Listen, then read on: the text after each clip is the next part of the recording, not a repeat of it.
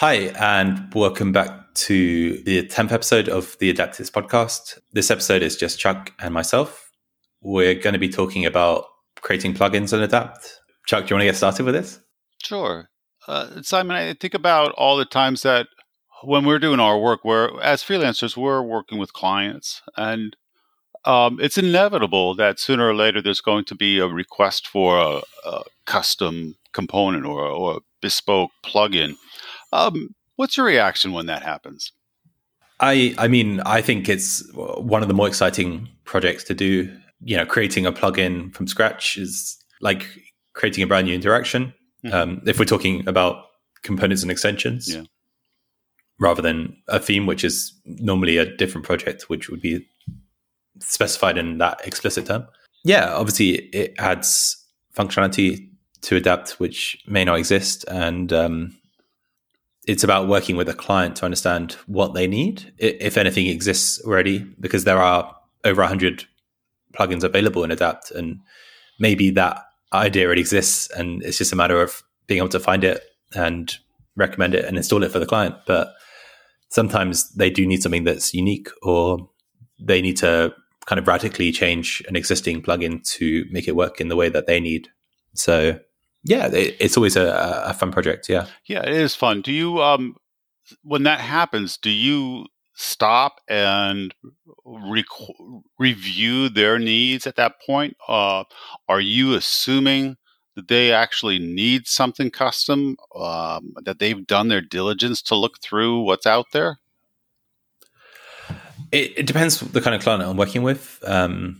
If they're like an e-learning agency that has used Adapt for a while and knows the language, that knows the market, they know what's out there, then yeah, I would assume that they've done their research and they know what they need, and they've approached me for that reason. But sometimes I work with smaller teams who are newer to Adapt, and they might be like coming from another authoring tool that has a certain function, like a certain interaction, and they might be like, yeah, we really want this, but it's about the budget, and if they can justify the development time of creating a brand new interaction, because it's going to take at least several days of a JavaScript developer's time to create one of these plugins. So it's not as simple as a storyline kind of drag and drop thing. I mean, the benefit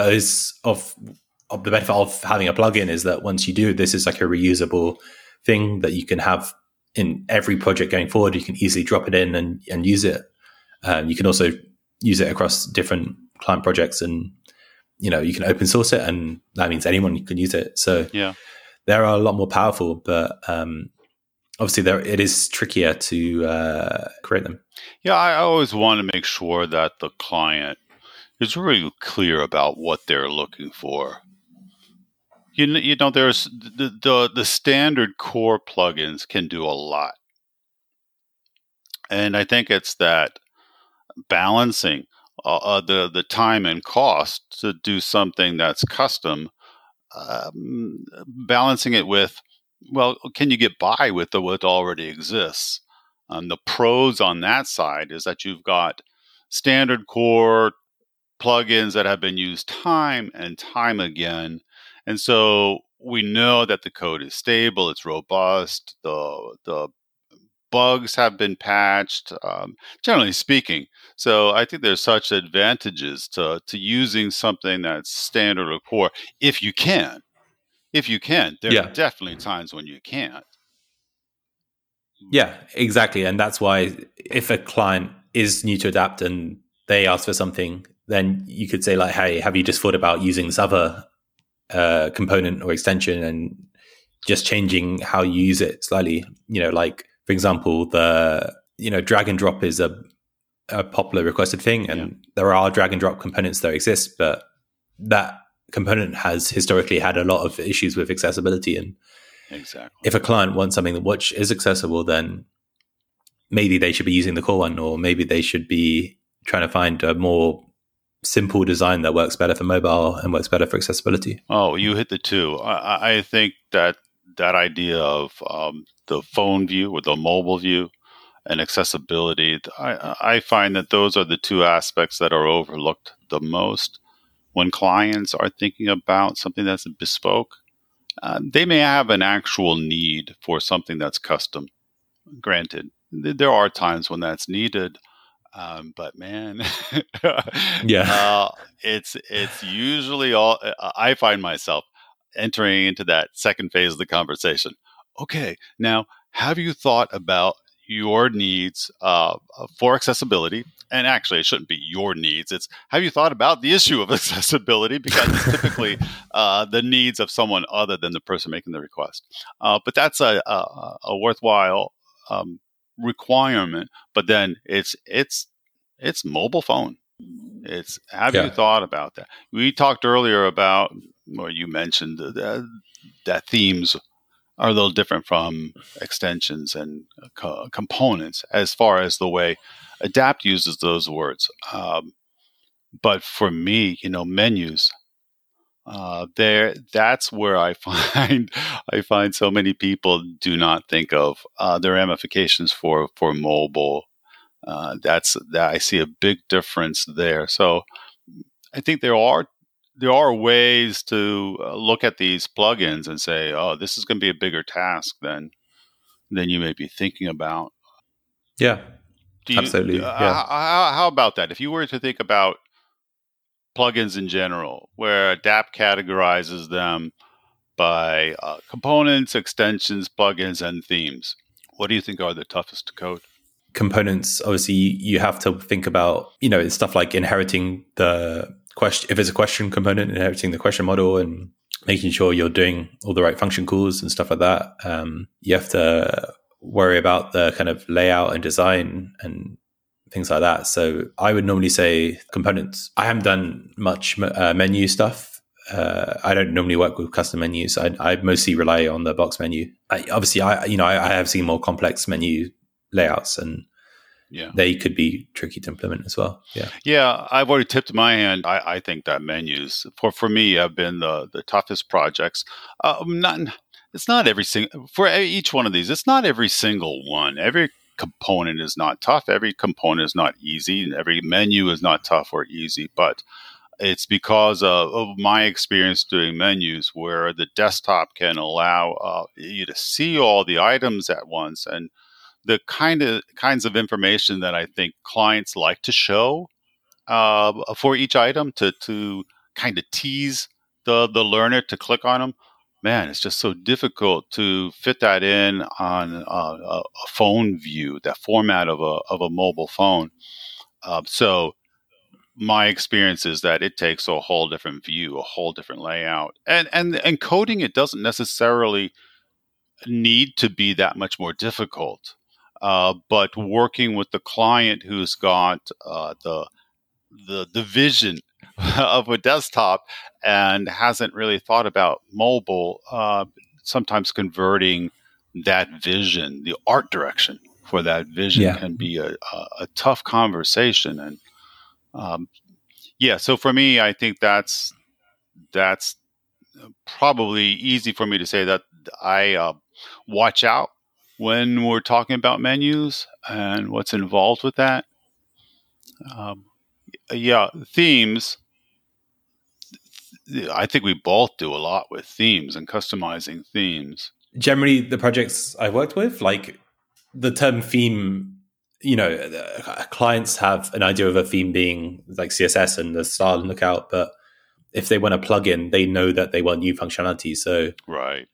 I know the plugin is the kind of generic term that encompasses all four components, extensions, menus, and themes. But generally, when I hear the word plugin, I interpret it as components and extensions, because those are the two kind of new functionalities. And, I guess in the course, because you have like a 1-to-1 ratio, you have one theme in a course and one menu in a course, generally 99% of the time. So those are kind of constant, whereas plugins, you can introduce dozens of plugins, components and extensions. Again, sorry, I used the term interchangeably there. That's why I normally think of plugins being those two. And if a client contacts me and say, hey, we need help creating a plugin, almost every time they mean those two things. Definitely, especially with the way we tend to develop themes where we're taking vanilla and copying it and making modifications to it. So much of that can even be done within the authoring tool. So you're absolutely right, is that typically when we're getting these requests, they're for components and extensions. Okay, so you've gotten a request for a new plugin. What are you doing next? I mean, even a request for a new plugin I generally think it's more of like a request for a new functionality. And, I've worked with clients and they said like, we want to add gamification to Adapt, like how this is an idea we have. What would you do to create it? And, I've had something where it was like one extension, like a gamification extension, and then also like a component, which was, showing the results and updating as they go. So sometimes you need to interpret, as the developer, you need to interpret the requirements of the client and then convert that into kind of the actual outcomes that are going to be created. So, and, sometimes you can be creative with that. Sometimes there isn't. You can choose what you think is the best solution, and maybe a different developer would have approached it a different way. But well, even in that conversation between us, the developer, and our client, there's different interpretations. And I know that I've been in similar situations where, I've played a real role in making suggestions to the things that they couldn't possibly have thought of, just reasonably could not have been aware that's out there. So, there is room, I think, in all these things for an expansion of views and approaches. One client may approach it differently. Another developer may approach it differently. But got to be creative with some of these things. So if you've got this request for something new, and you've got the requirements fairly well defined, how are you approaching this? What are you doing next? If we're thinking about the code process or the development process of it, not really what methods and functions that we're using, but strategy. Generally I would look for something that exists already, which may share a component with like a button layout. I maybe would look at the code of the hot graphic and copy functions across, which would do the kind of thing I'm looking for. Mm-hmm. That kind of process can save a lot of time, and, it gives you, rather than starting from scratch and like having to work out all the layouts and all the other things without anything, that gives you like the kind of starting place to go from, and then you can modify those functions, and then you can modify the layout. And I know I would never create like a project file from scratch and add the files one by one. I would always start from something which exists, and then even if I delete all the JavaScript and start afresh kind of thing, like at least that gives me the kind of layout of the file and the bow.json files and the readme files and all the other constituent elements of the plugin which need to be there. So I'm exactly the same in my approach. I would never start from scratch. I don't know. I do that for all the same reasons that you do. To that, I would add that, I've coded through framework versions 3, 4, and 5, and I'm sure you have too. And I don't expect myself to remember the distinctions between these three, and especially right now, working mostly in 4, but excited about 5, and then occasionally finding a plugin that a client has or might be out in public, out there in the wild, that is actually version 3, but still functions in 4. I'm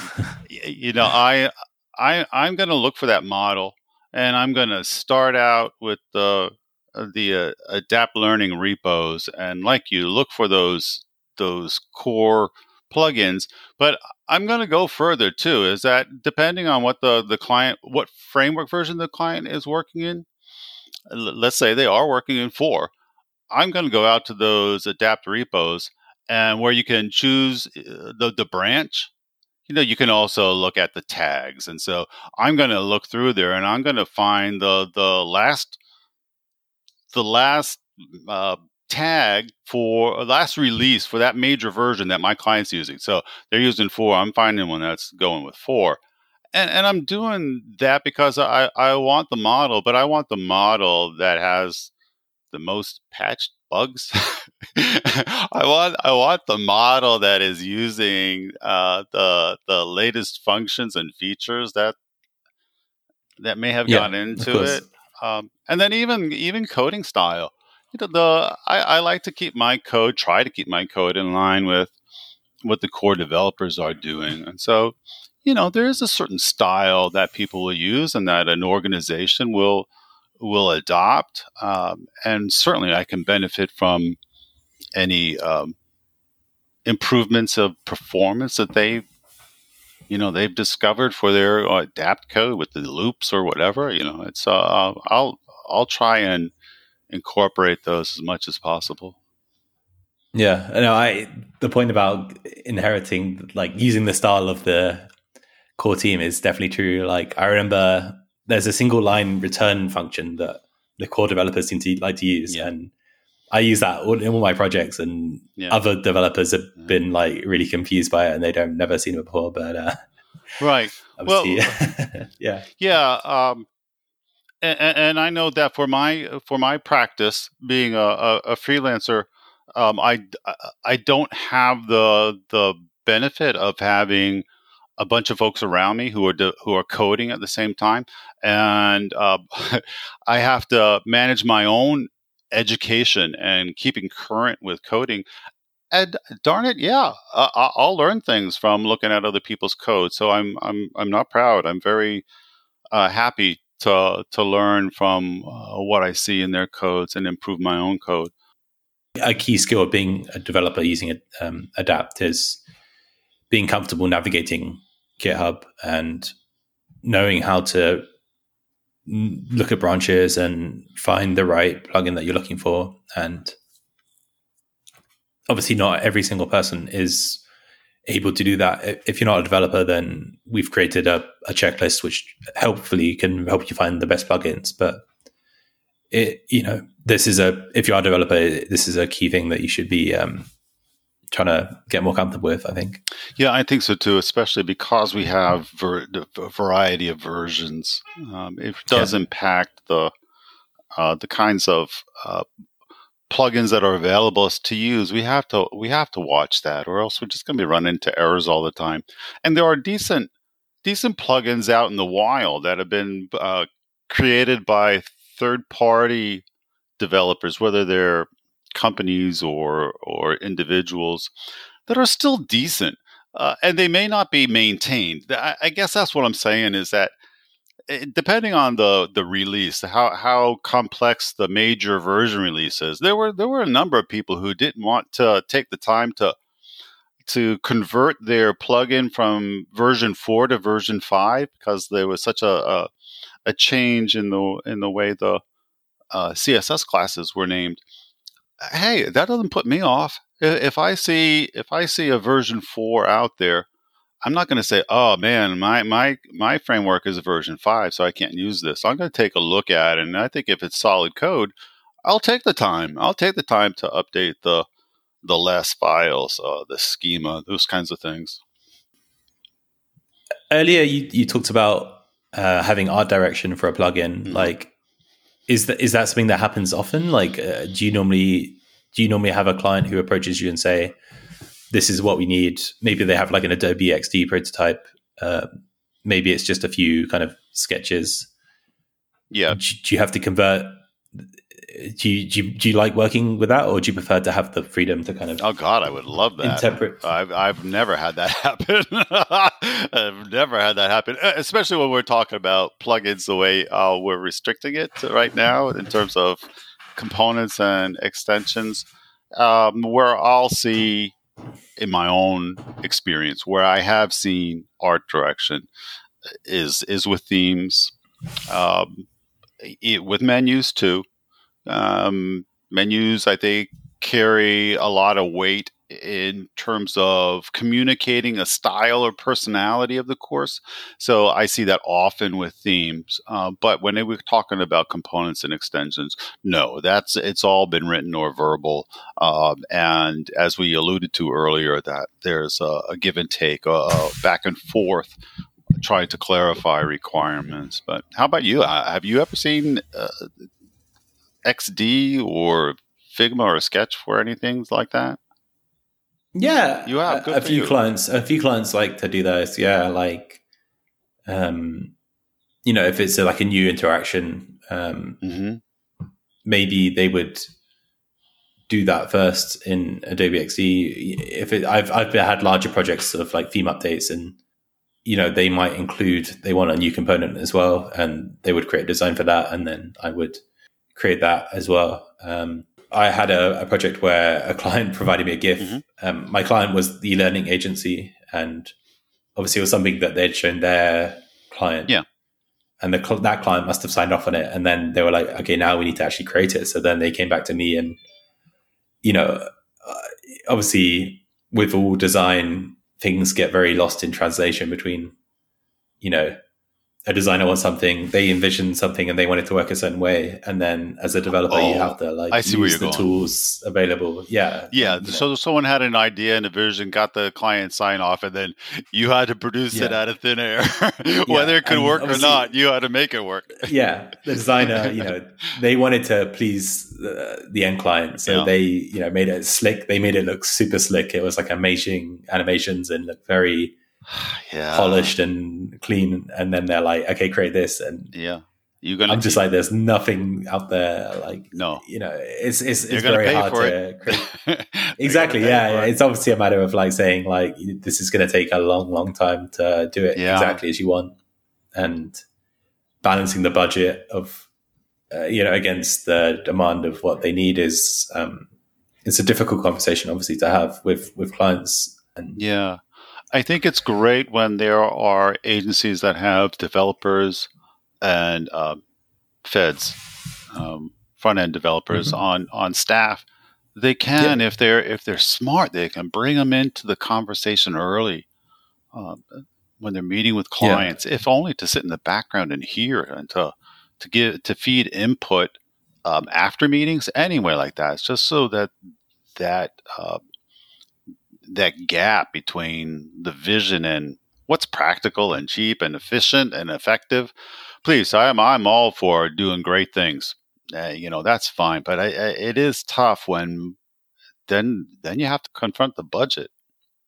Let's talk about once you've finished a component, okay, or an extension or whatever you've created, a plugin. Yeah, once you finish a plugin, what's the process for like handing it back to the client?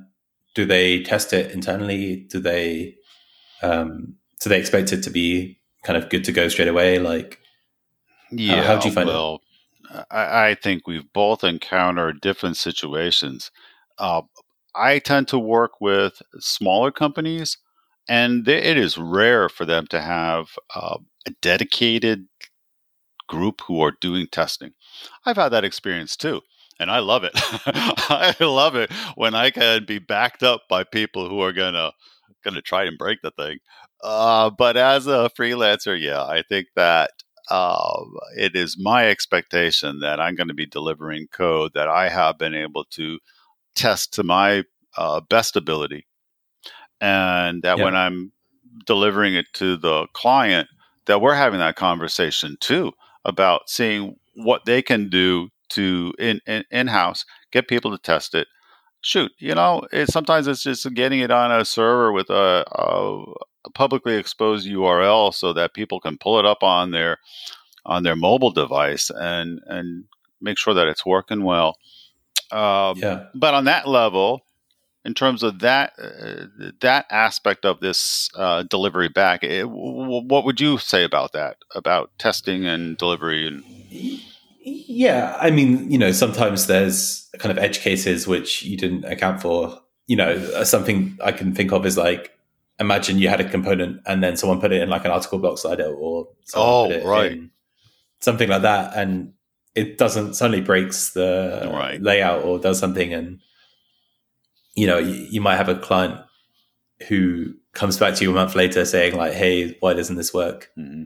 And you have to explain that Adapt is because there's so many options available to you. That you have to explain that. You didn't tell me you were going to put it in the article block slider.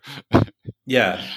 I definitely think with Adapt, it is good to have an understanding of how you're planning on using every plugin. Yeah.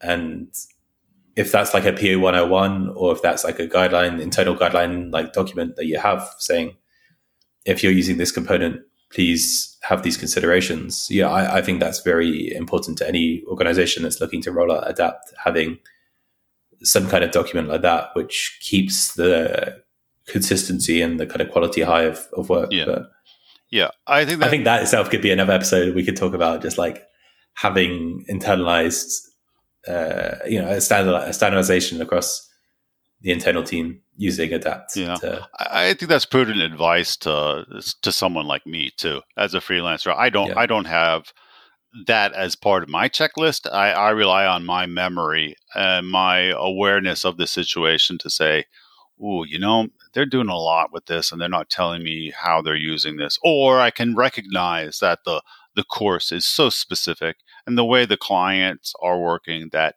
yeah, they are not thinking about using this again. I rely on myself, and I think that you may have some prudent advice to us freelancers, like I said, myself included, to have a checklist and bring these things up. Be very aware of it when we're talking with client as we're starting engaging a new process to see what those needs are. Yeah. Great. Well, I think we should wrap up. We've been talking for a while. Okay. See you. Thanks for listening. Cheers. Bye.